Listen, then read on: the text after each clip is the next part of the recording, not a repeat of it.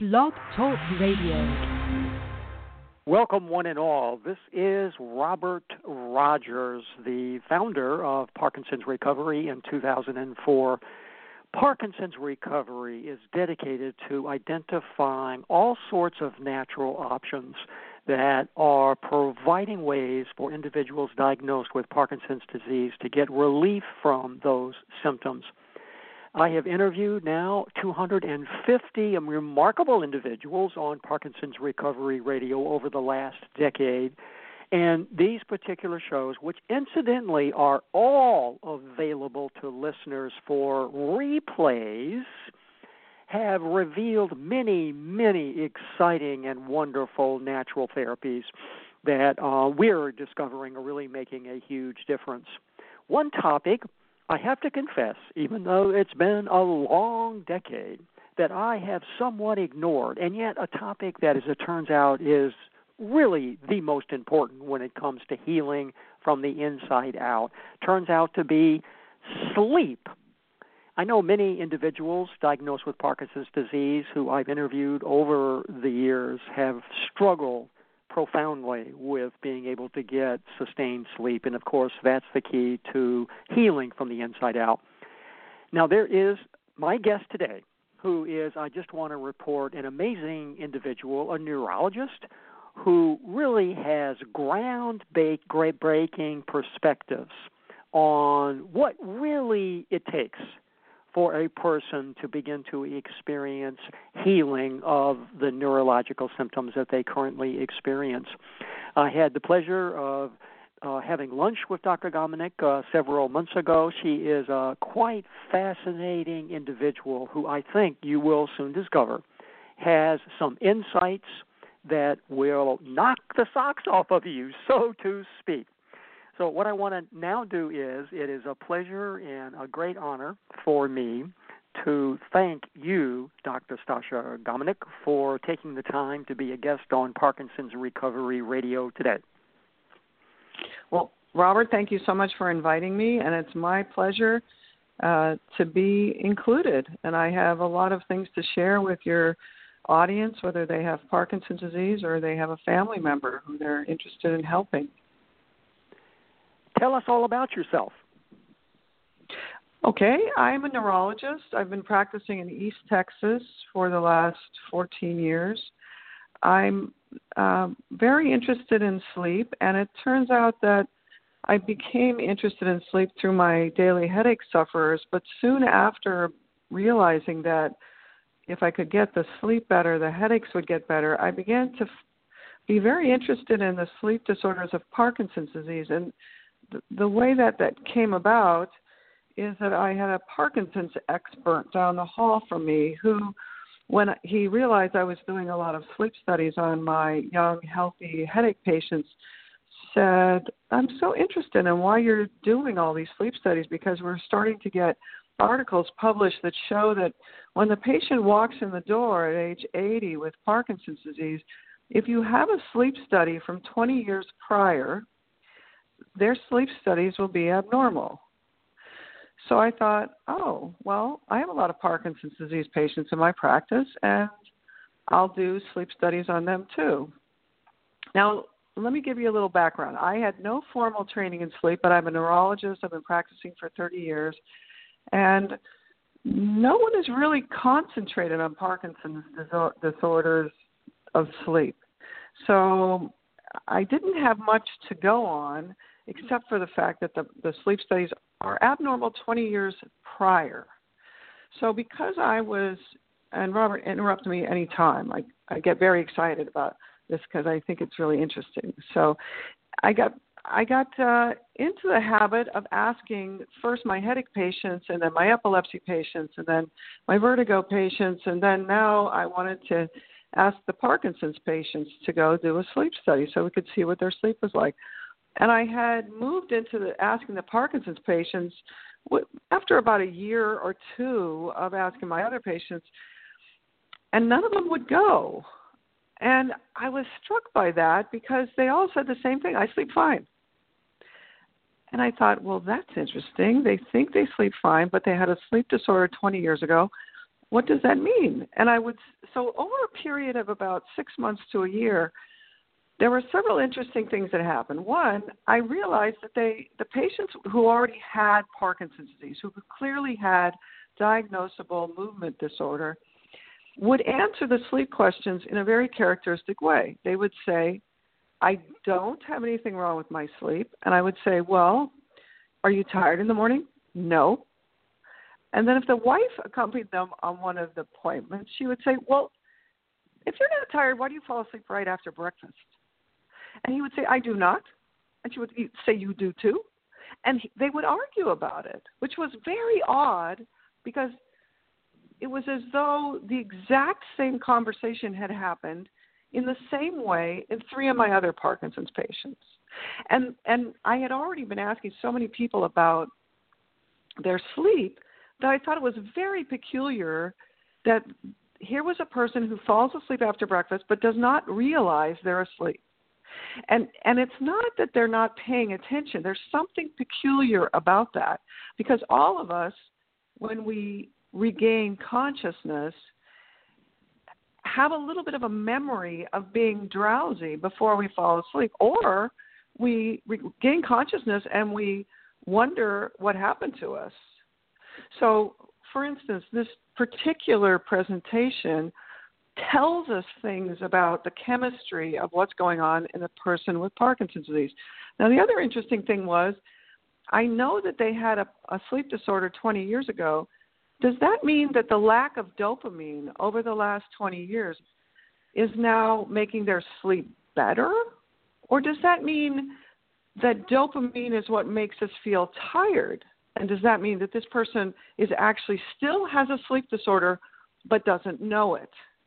So there are many questions prompted by that. And ultimately, I began to, one, send some of my Parkinson's patients for sleep studies, but more importantly, as I got better at treating sleep, I began to use medications to try to see if we could get the Parkinson's disease better by getting the sleep better, even if the patient didn't think there was anything wrong with their sleep. You know, I can't blame any of my patients for saying, I sleep fine. In fact, I was asleep in your waiting room.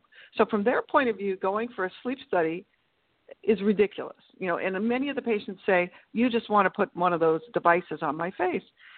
Well, I see no reason to fight with my patients to make them do a sleep study, but I'd still like to see if I could get them better by using a technique that might improve their sleep. Now, what I learned was if the patient thinks their sleep is fine, then there has to be a different endpoint. So what I started to concentrate on was, okay, we're going to see if we can get you to heal your body and actually make more dopamine in your own brain. Robert, I love what you said about healing from the inside out, because the only thing that we ever do for Parkinson's disease is we give fake dopamine. We just give dopamine during the day. We concentrate completely on the movement disorder. Dopamine is a pivotal player in allowing our brain to transition into various phases of sleep. So I thought, why aren't we giving dopamine at night? And what if I could make the brain sleep better so that it would actually make its own dopamine, and then they wouldn't need as much of mine during the day. And I began to see many of my patients get better, and then I started to do different things. I started to treat the sleep differently, with the end point for the Parkinson patient being, okay, I want your wife to notice whether or not you fall asleep during the day anymore. Not because that's so important, but because it turned out if I could get them to be awake all day and active, it was a great measure of how much dopamine was washing around in their brain during the day, and their tremor got better and their walking got better too. I'll stop for a minute and let you ask me any other questions you might have. I'm curious about your comment that people are not aware that they have a sleep problem, that when asked, they say, no, I sleep really perfectly well. So how does a person tell that their sleep is abnormal? That's a great question. And I've puzzled over that for the longest time because I felt like, well, if these are the only people in my practice who say, I sleep fine, and that's not completely true. There's about 10% of my Parkinson's patients who can't sleep, but it's relatively rare. Most of the time, they fall asleep sitting in a chair. They don't fall asleep behind the wheel. They don't fall asleep when they're walking. They don't have narcolepsy per se, where they can't fight off this urge to sleep. What they have is a tendency to drift off when they're sitting, relaxed, and they're not doing anything. Okay, so that's an important thing, number one. Number two, they don't seem to perceive it as sleep per se, and that turns out to be important at the end. But in actual fact, how do any of us know our sleep is normal? We really have very little to go by. We have, do I feel tired when I wake up? Now, what if dopamine makes us feel tired? I happen to have restless legs. I have to take what's called a dopamine agonist. I take Mirapex. It's a medicine that's sometimes been used in Parkinson's disease. It acts like dopamine. It's not exactly the same. But if I take that at the wrong time and I have to stay awake, I feel horrible when that kicks in. I feel so tired. It's as though I can't move my body. And that same feeling, when I have it from my own medicine, I think, golly, this is what it feels like when I don't get the dose just right for my Parkinson's patients when they're taking their Sinemet. It's too high or it's too low, and they just feel like their limbs are so heavy they can't stay up. So one of the interesting observations is dopamine might be the thing that makes us feel tired in the morning. So if the dopamine level is still high in the part of our brain that is really calling out to us saying, we haven't finished yet, go back to sleep, we have all these duties to perform that we haven't finished, dopamine may be the way we feel tired. Now, what that implies is if you have a disease that slowly over time leads to less and less dopamine, particularly in the brainstem, where the brainstem runs sleep, the brainstem allows us to get into these healing phases. If you don't have enough dopamine, it may be that you don't go into those phases of deep sleep and you don't feel tired when you wake up. Now, I haven't proved that, but that was an idea in my head. So, one, in general, most of us only know our own sleep, our partner's sleep, and our family sleep. And my other experience has been working with children who've always slept badly think that it's normal to be tired when they wake up. So you have to be careful how you phrase the questions.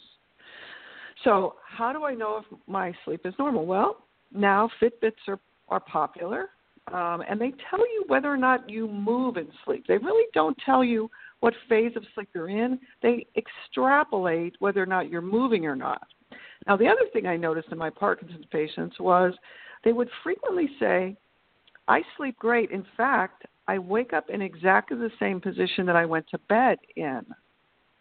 Well, that also, you can interpret that as being sleeping like a rock, but in actual fact, it's not good for you. It turns out that what we do with that dopamine when we have the right amount is we roll over in between phases. So there were so many things that the Parkinson's patients spontaneously told me that I thought, well, that's interesting. That means that they don't have enough dopamine to really roll over between phases.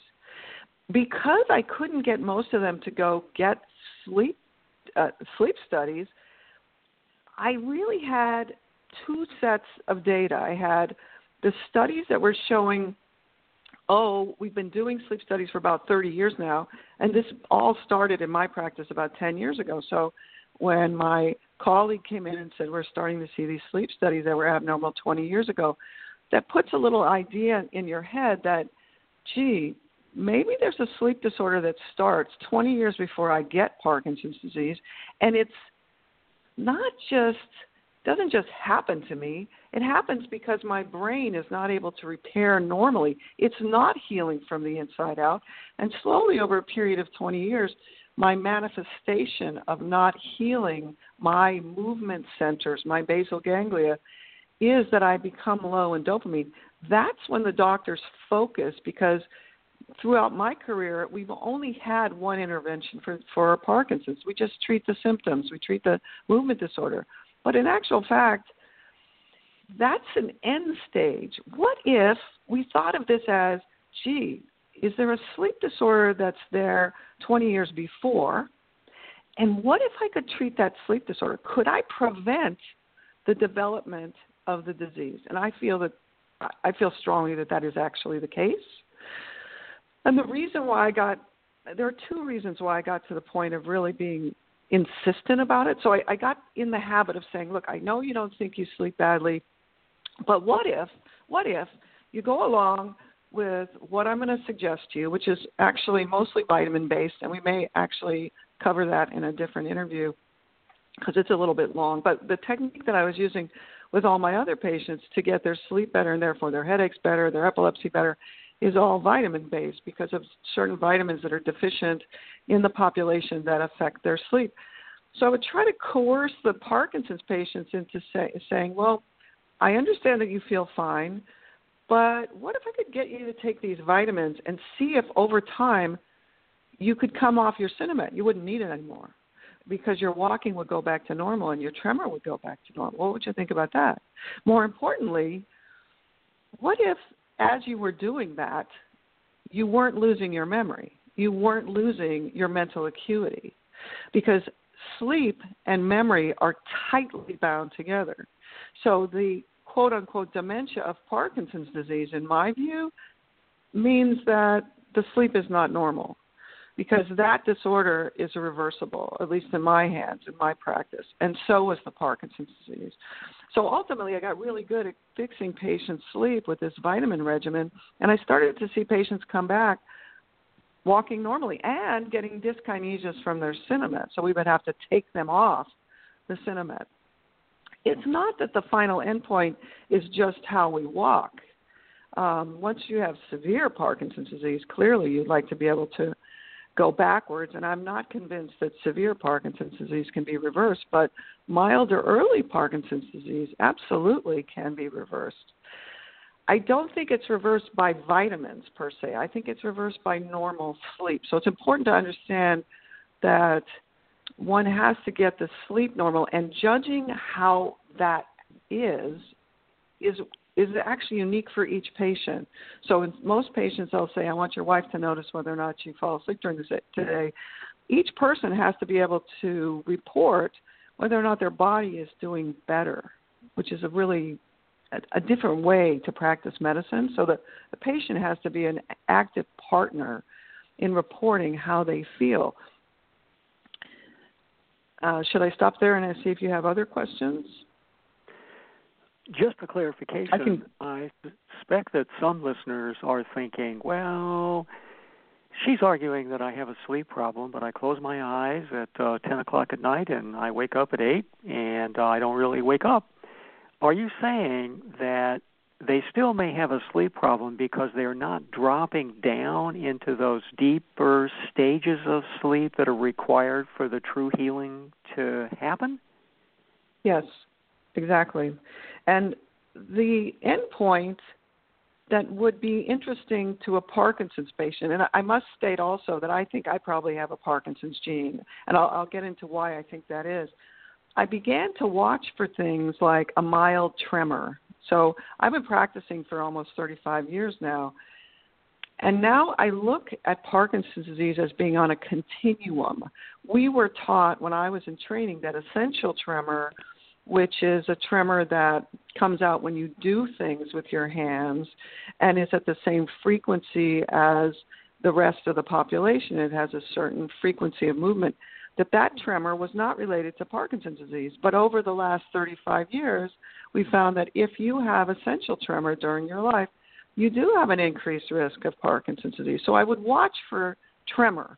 And what I learned early on when I was treating sleep of my headache patients or stroke patients is they would come back and say, I put on that horrible CPAP device they gave me for my sleep apnea, and my tremor went away. And I would go, really? We don't even have any medicines that reverse that. We have medicines that treat it. They dampen it.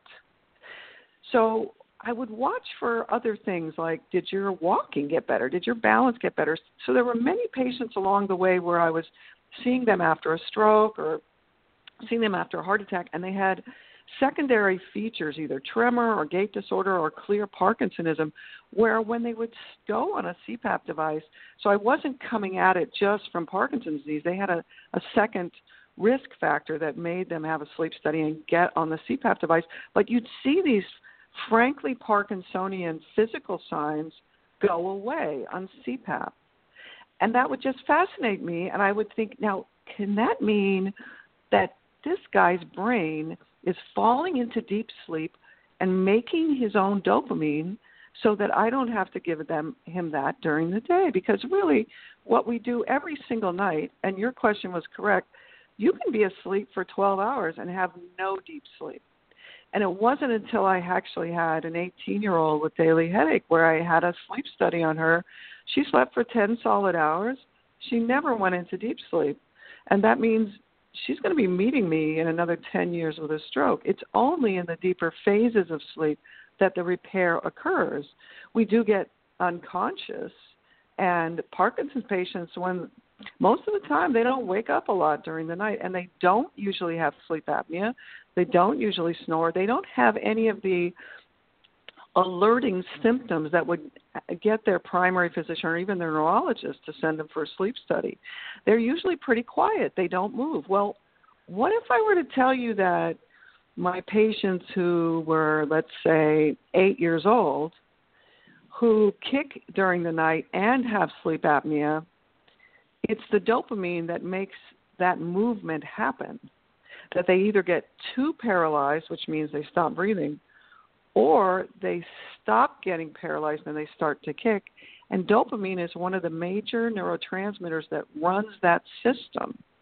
So that could mean that the lack of dopamine is taking away our ability to look inside and look for the symptoms that we usually use to discern a sleep disorder. So, yes, what I'm implying is we know that from the basic science of animals and humans and studying the cells that run our ability to flip into rapid eye movement sleep, flip into slow wave sleep, that those cells use dopamine as one of the absolutely necessary neurotransmitters. We also know that Parkinson's disease, when we look through the pathological progression of the disease, frequently shows up in the brain stem and the areas of the brain stem that control sleep, the simple sleep switches. So the patients who say, gee, I sleep like a rock, but you ask them, do you have any dreams? And they say no, they've lost with that chemical going low in the brainstem, not only have they lost their ability to flip into these certain stages, they've lost those signals that we neurologists and doctors have been trained to look for, snoring, apnea. They don't get that. They look really quiet. They don't move. Now, ultimately, the reason why I began to think that I really had discovered something that's worth talking to you about was not really in the Parkinson patient. It was in the group that have rapid eye movement behavioral disorder. So I'm building up all this experience with the Parkinson's patients, and I'm watching them get better. I'm watching their sleep get better, even though they don't have any complaints. And I've learned to say, okay, what we're going to use as the endpoint is you won't be tired during the day. With that, you will also move better. You'll use less Cinemet, and your brain will do better. And that'll be our sign that you're actually getting into deep sleep. The flip side of this equation are the people who act out their dreams. So REM, or rapid eye movement sleep behavioral disorder, is a disorder where the person, when they do get into REM sleep, starts to act out their dreams. So they're very physical in bed, they hit their spouse, but they don't usually wake up. So it's a complaint from the spouse, not from the patient.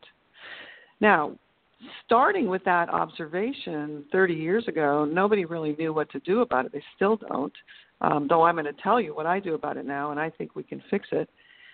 But about 10 years ago, we started to realize that if you have REM behavioral disorder, you have a 1 in 2 chance of developing Parkinson's disease within 10 years.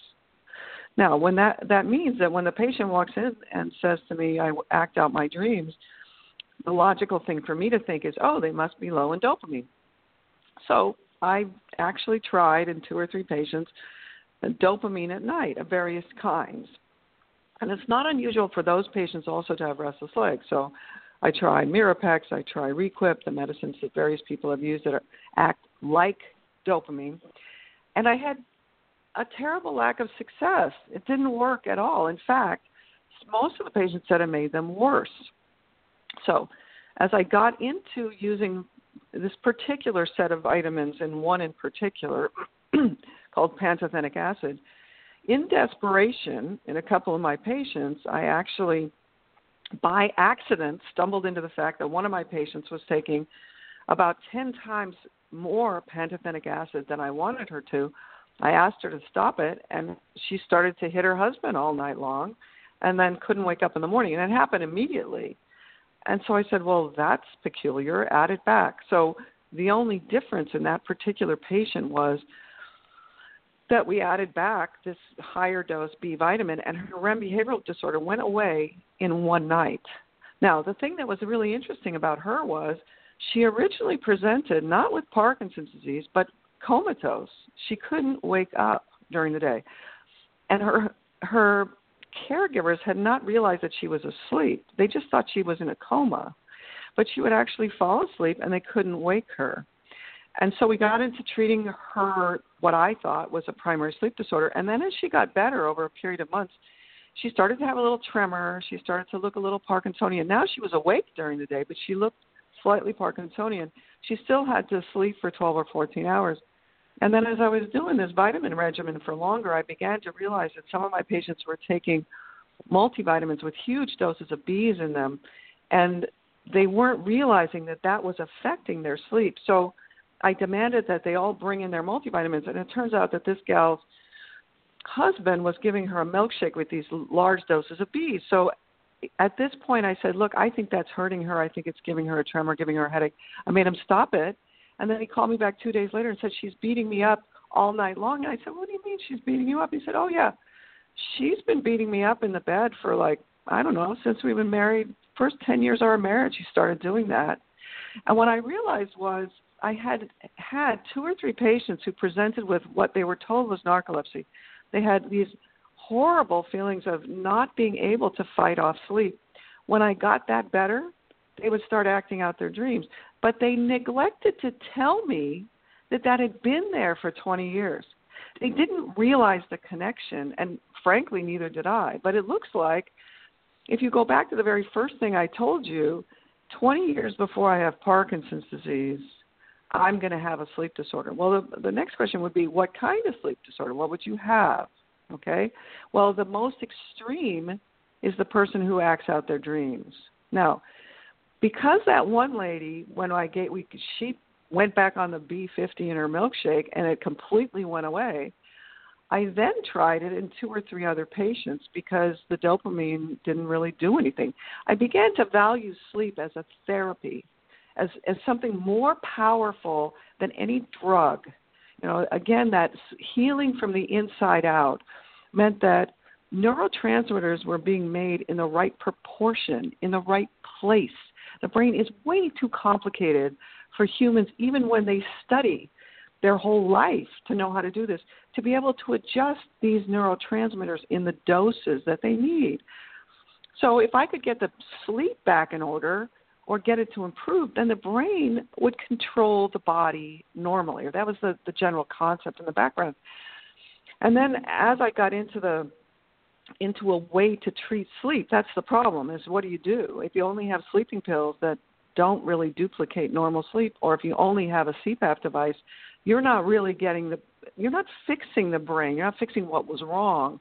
So there was a level of discovery of vitamin D deficiency, that vitamin D has a huge role to play in these cells that make us hibernate or make us go to sleep. So hibernation is really related to the sun and the seasons. Therefore, sleeping is like hibernating. So there's a direct connection between vitamin D levels and sleep. And once I got deeply into that, I realized that Parkinson's disease has a big connection to vitamin D.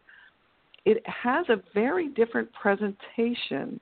Therefore, if you try to sell oh, I'm going to fix you by fixing your sleep, and the natural response is, well, there's nothing wrong with my sleep, so stop bugging me about that, you're not going to get anywhere. If you can present it in a different way and also present literature that suggests, gee, the Parkinson's disease really occurred because you've had a sleep disorder for 20 years, let's talk about what your sleep was like 20 years ago. What you usually find is if the person's 80, when they were 60, they were really tired, they retired, they snored, they may or may not gotten a CPAP now in this day and age. Their wife complained that they beat them up, but the patient doesn't really remember that now because over the last 20 years, their sleep has become more and more and more solid from their point of view. That doesn't necessarily mean they're repairing their brain, and the only thing I have to prove that is, your brain's not making enough dopamine for you to be able to walk normally and not have a tremor. So that has slowly been changing over time, but you haven't noticed it. So it's a very unique disease in that I think that this is the only disease that really makes the sleep disorder completely hidden from the patient.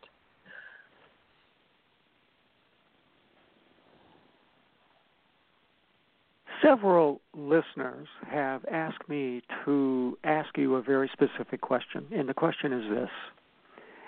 I wake up 5, maybe 6 times every night and have to pee. It always wakes me up. What can I do about that? Excellent question. I'd like to answer that in the way that it happens with my patients. And the important thing to realize is when I got into this sleep, I personally had never had a sleep disorder, but I got to be perimenopausal, and I stopped sleeping, and I would wake up 5 or 6 times a night. And if everybody around us is waking up every hour to pee, then it becomes, our perception is that it's normal. Okay, so that's observation number 1.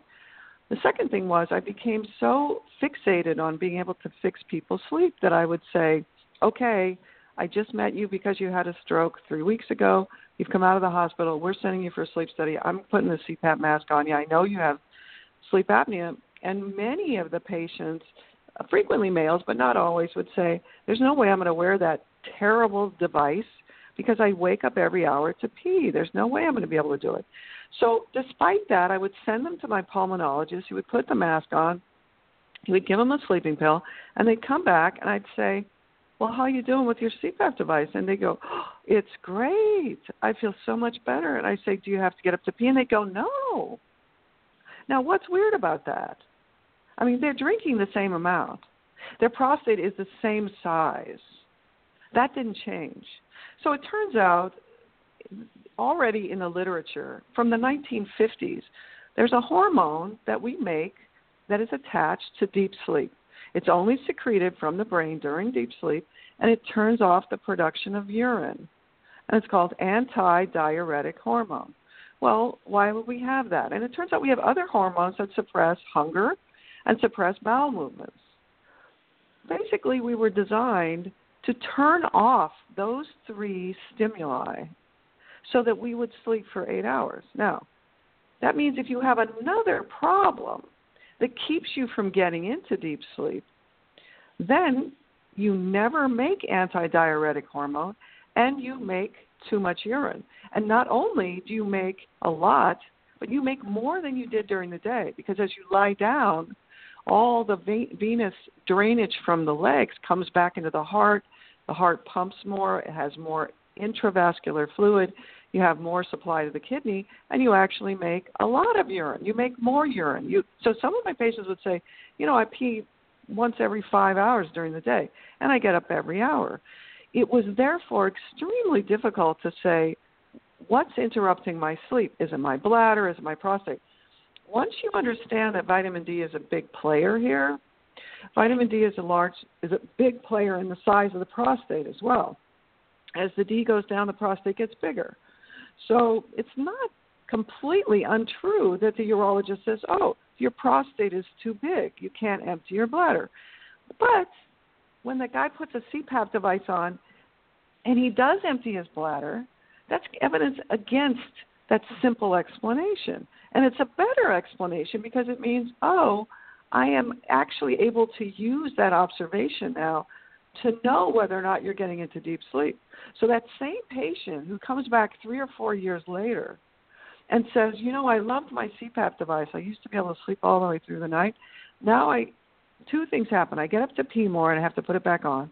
And 2, it feels like it's blowing, it's wrong somehow. It feels like it's choking me, like I don't have enough air. And I would learn from the patient telling me this that I have to go send them to the pulmonologist and they have to turn the pressure up. That means this person, even though I'm blowing air in, I'm helping with the fact that their neck is getting too paralyzed in the deeper phases of sleep, because that's really what's happening. It's not that their anatomy is any different. That problem with getting too paralyzed in deep sleep is getting worse. And they're not being able to stay in deep sleep and make antidiuretic hormone, and therefore they're now waking up. That means I can use the number of times you get up to pee as a really nice measure of how well you're getting into deep sleep. Interestingly, I found out in my little kids that it's the same cause as bedwetting. For bedwetting, you fix their sleep. They actually, little kids who bedwet, don't get into deep sleep. They don't get antidiuretic hormone, and they wet the bed. They don't wake up because there's a huge chemical pressure because children are developing their brain before puberty. They don't wake up the way we do, but it's still the same disease. You fix the underlying chemical problem with D and Bs and you get everything corrected, deep sleep comes back, you don't get up and go pee. Now, I have to admit I have not completely fixed my sleep so that I fall asleep and stay asleep, and not all of my patients was I able to get them back to not waking up at all. But that particular complaint, if you deal with it in a different way and say, okay, we don't really know which is first, so we need to evaluate your bladder. And then I got actually quite good at understanding that the bladder dysfunction that happens in men and women as they get older and develop Parkinson's disease is not Parkinson's disease, but it comes from the same vitamin deficiency as the Parkinson's does. So frequently there'll be a bladder, a feeling of having to pee all the time, a hypersensitivity of the bladder. It's actually due to a B vitamin deficiency. It's due to pantothenic acid, and you can fix it. And there was, and let me know if I'm getting too far afield for you, Robert. You can always interrupt me. But what happened to me actually was I was not an expert in vitamins, and then I happened to fall into the fact that vitamin D was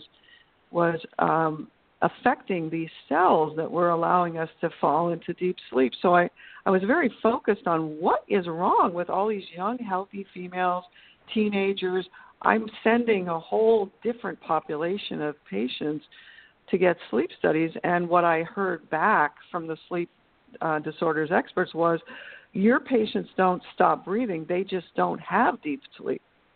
And of course, my question was, well, why? And they said, well, we don't have any idea. And because they had no idea, they didn't even put it on the report. So most of the doctors look at the front page, and I was only looking at the front page. We've been brainwashed into saying, is there apnea or not? Is there a stopping breathing or not? And it turns out the biggest information is on the second page. How much sleep was there? How much deep sleep was there? That's always reported.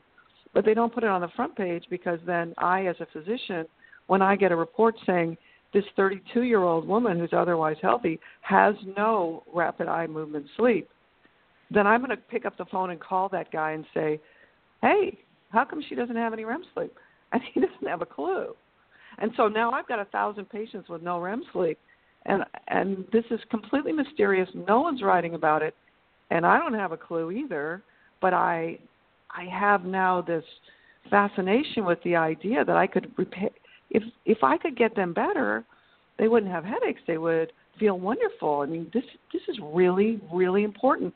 And then I fall by accident into this literature about vitamin D that runs hibernation and runs sleep, and why would it be linked to these parts of the brain that allow us to transition into deep sleep. And then I get pretty good with vitamin D. I get everybody better. And then the whole population starts to slide again. watching the patients get better on vitamin D was amazing, because vitamin D does not make anyone sleepy. They just start to sleep better, and it's a hormone, so it takes a long time, and it's very gradual, and you get a sense for, we're going back out of this hole that we've developed over the last 10 years as our sleep has been chipped away slowly over a long period of time. Our brain and our body has stopped working, and now we start to work better. So I became completely fascinated with that. At the end of 2 years, the D stopped working, and the sleep started to fall apart again. And then by another weird serendipitous accident, I fell into this vitamin B5 or pantothenic acid literature. And it turns out that when I got into that literature, which is quite old, it's from the 1950s, there were just a couple of articles that said if you can take B5 out of the literature, within 2 weeks, the patients develop a gait disorder. They walk like a puppet. They can't play ping pong. These are studies that were done in convicts. It was a laboratory attached to the Iowa State prison. And because it was done in convicts, and because it was such a weird set of experimental paradigm where they actually force-fed them with a tube feeding. They did all sorts of things that no one would get by with in our current day and age. But within 2 weeks, they got burning in the feet, and they couldn't walk normally. And as soon as I read that, I thought, Mr. So-and-so has that. He can't walk, and I've been wondering what's wrong with his walking. He says he's not weak. And I've been wondering if he had Parkinson's disease. I had a whole population of patients who I would treat with Cinemet because I didn't know what else to do, because their walking wasn't normal. But I didn't really understand what was wrong with it, and they would have a hard time telling me about it, and sometimes they would have burning in the feet, sometimes not. But I would find that, this is another category that has been kind of hovering around the Parkinson's disease. And what that also means is there are people who have Parkinson's disease, plain and simple, but also have pantothenic acid deficiency and bladder and bowel dysfunction and burning in their feet, because they have a B vitamin deficiency. And you have to kind of understand how to use these vitamins, because it turns out this B5 and B6 are both vitamins that we've been told you pee them out. No, that's not true. You can overdose with them, and they're dangerous, and they can take your sleep away. So there's a whole body of literature about B5 and Parkinson's disease. So depending on how much more time you want to take, I think we could dedicate another podcast to the mutations that cause Parkinson's disease to present, and why that's related to these sleep disorders, and why it's related to the way I'm thinking about, that 20-year preamble, that's really where we should be treating it, not when the Parkinson's disease finally shows up 20 years later. Well, let's set the intention to do that, Dr. Gominak. You're listening to Parkinson's Recovery Radio. I'm your host, Dr. Robert Rogers, and my guest is Dr. Stasha Gominak, who is a neurologist. Dr. Gominak, I think what listeners would love to know, speaking on behalf of, I would guess, several thousand who are now thinking, okay, this is fascinating. I didn't know I had a sleep problem, but now I think, boy, she's right. That must be a key to my success with finding relief from my symptoms. What steps can I take right now, today? What would you say to them? Well, I would send you to my website. So my website is www.drgominak.com. Now, the problem is I don't have a specific site within my website for Parkinson's patients. I have a lot of things that are relevant, and I have a lot of articles there that I think are relevant. But one, Parkinson's disease is really common, and I don't have enough of me to go around. Two, my experience has been, if you say, I'm going to treat your sleep to a Parkinson's patient, they're not interested, because they know they don't have a sleep disorder. So I actually haven't dedicated a specific part of my site, though I plan to do that. And you and I happen to meet, and we're actually having this interview a little bit earlier than I was anticipating. So if you listen to this lecture and you think there are things that apply to you, you really have to delve a little bit more deeply into what do we do while we're sleeping. Is it possible that every degenerative disease that we develop in older years is really a matter of not repairing completely? And it's my belief that every single one of those degenerative diseases is a genetic disease that we can, let's say we have a specific weakness in a certain change in our biology, but our body is able to substitute or shore up or strengthen whatever weakness that is until our sleep becomes disordered. And it is until then that we actually begin to present with the disease. The genetic mutation has been present since the day we popped out. And I started thinking that way about my headache patients to begin with, but then I had a few patients who had a genetic disorder that leads to staggering. And this is really important for Parkinson's disease because it turns out there are certain subsets where we know the mutation, where we can test for a specific genetic mutation throughout the entire family. And we found that two brothers may have regular old Parkinson's disease. They look like Parkinson's, but they have a sister who staggers like a drunk. Doesn't drink alcohol, but her manifestation of that same exact mutation is to stagger. We've never had any treatment for those staggering disorders, and we've always just done the mutation testing, and we've proudly told someone they had an SCA 28, blah, blah, blah.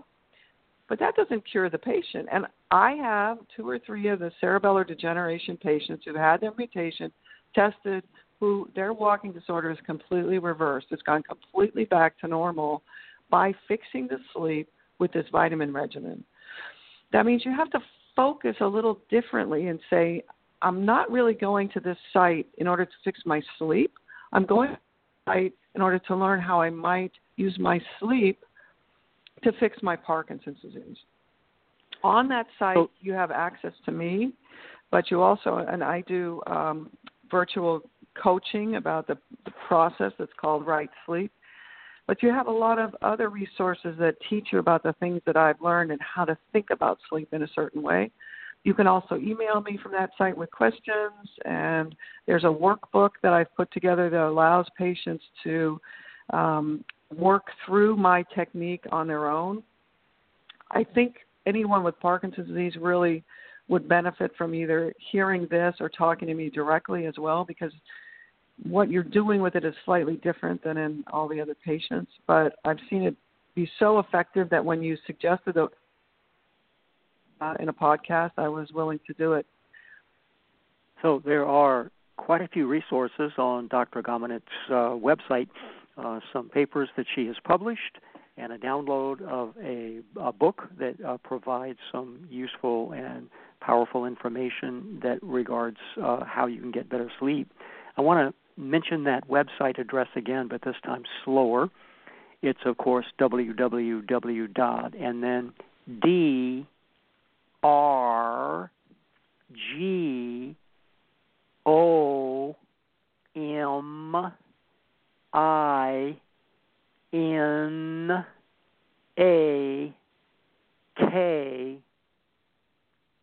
and that's .com.